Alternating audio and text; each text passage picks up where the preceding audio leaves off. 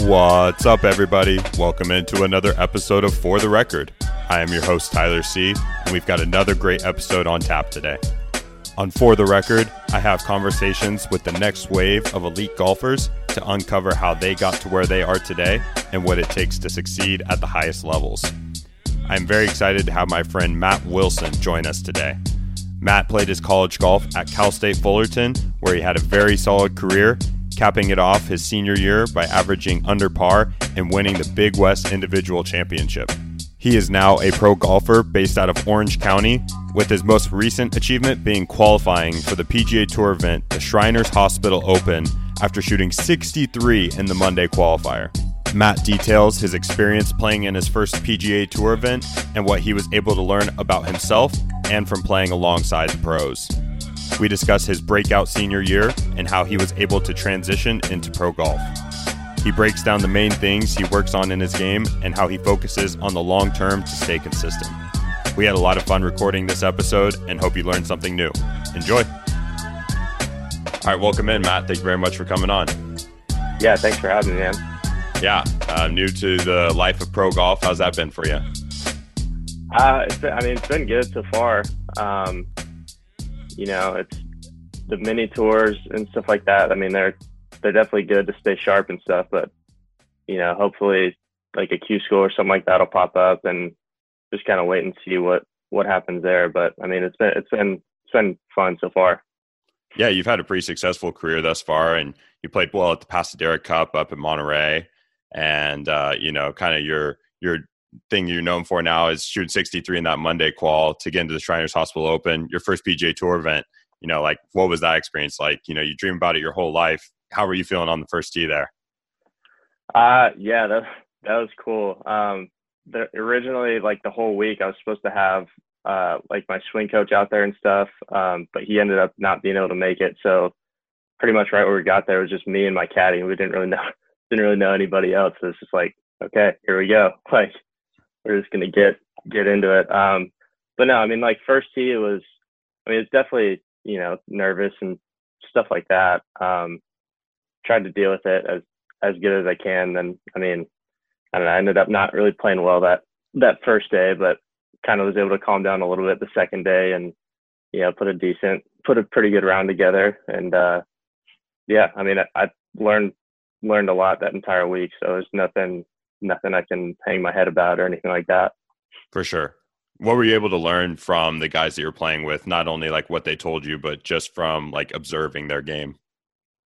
It's nothing like crazy. Like nobody's like that much better than anybody else. It's just like a sheer just like consistency level and like basically like how good is your bat in a sense. So like being able to like scrap out a round that's like 71, 70 when you're really not hitting it that great, or something's kind of off that day.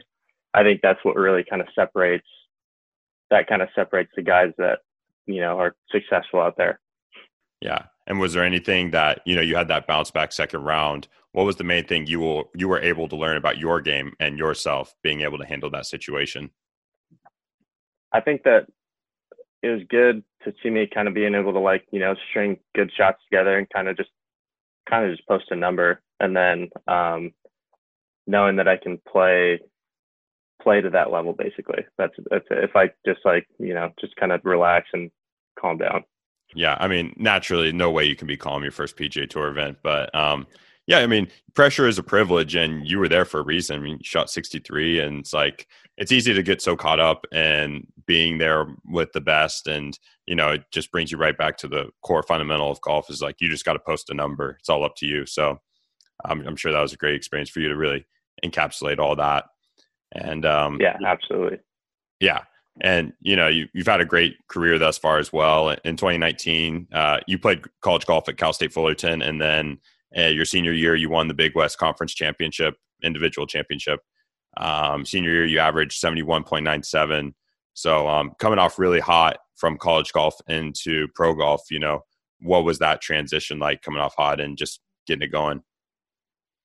Yeah, it was good. I mean, the kind of the transition for me was like, it was different seeing kind kind of lower scores and stuff like that. Cause like, I mean, especially for like our team, like college, like we're kind of taught kind of just like game management, like nothing, too crazy. And I felt like I kind of lost out on like the ability or like learning how to go low kind of just because like the way we were like, you know, strategizing courses and like the way we would kind of play courses. And then you get to pro golf and it's like guys are shooting like 63, 62, like, and, you kind of got to adapt to that type of like, just playing aggressive and kind of just going at flags. And, if you miss a green or something like that, your short game's there to save you and things like that. So I think that was the biggest kind of learning curve was just, getting comfortable with going low and then stringing a bunch like, good, like low rounds together. That was probably the biggest thing. Yeah, I feel like college golf really teaches you how to be more consistent, but at the same time, you're always like playing for your team. So you're having to, you can like kind of go low, but you got to focus on keeping the round together, versus like, pro golf. It's like, I feel like that's a big jump, to just, you just got to go low and forget about the mistakes and just go pin hunting. And I feel like that's like the cool transition into pro golf. Yeah, absolutely. I'd agree. Yeah. And, what would you say if you had to give like one tip on to college golfers that are moving into pro golf, like during the transition or just from a playing aspect, what piece of advice would you give?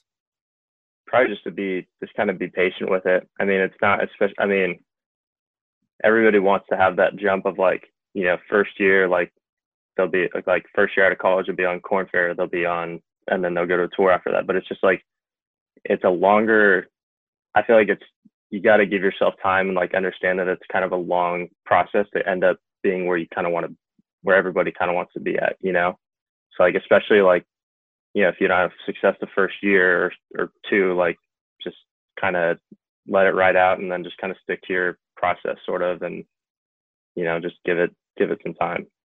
For sure. And I feel like that's like getting harder and harder to see every year because, even still now, but more back in the day, like 30 was more your prime as a golfer. And now we're seeing guys like Colin and Matt and Victor Hovland come out and they're 22, 23 years old and they're just killing it on the PGA Tour. So it's easy to like lose sight that golf is a marathon and, you just got to, it's a game of a lifetime. You just got to keep improving and can't expect too much too soon.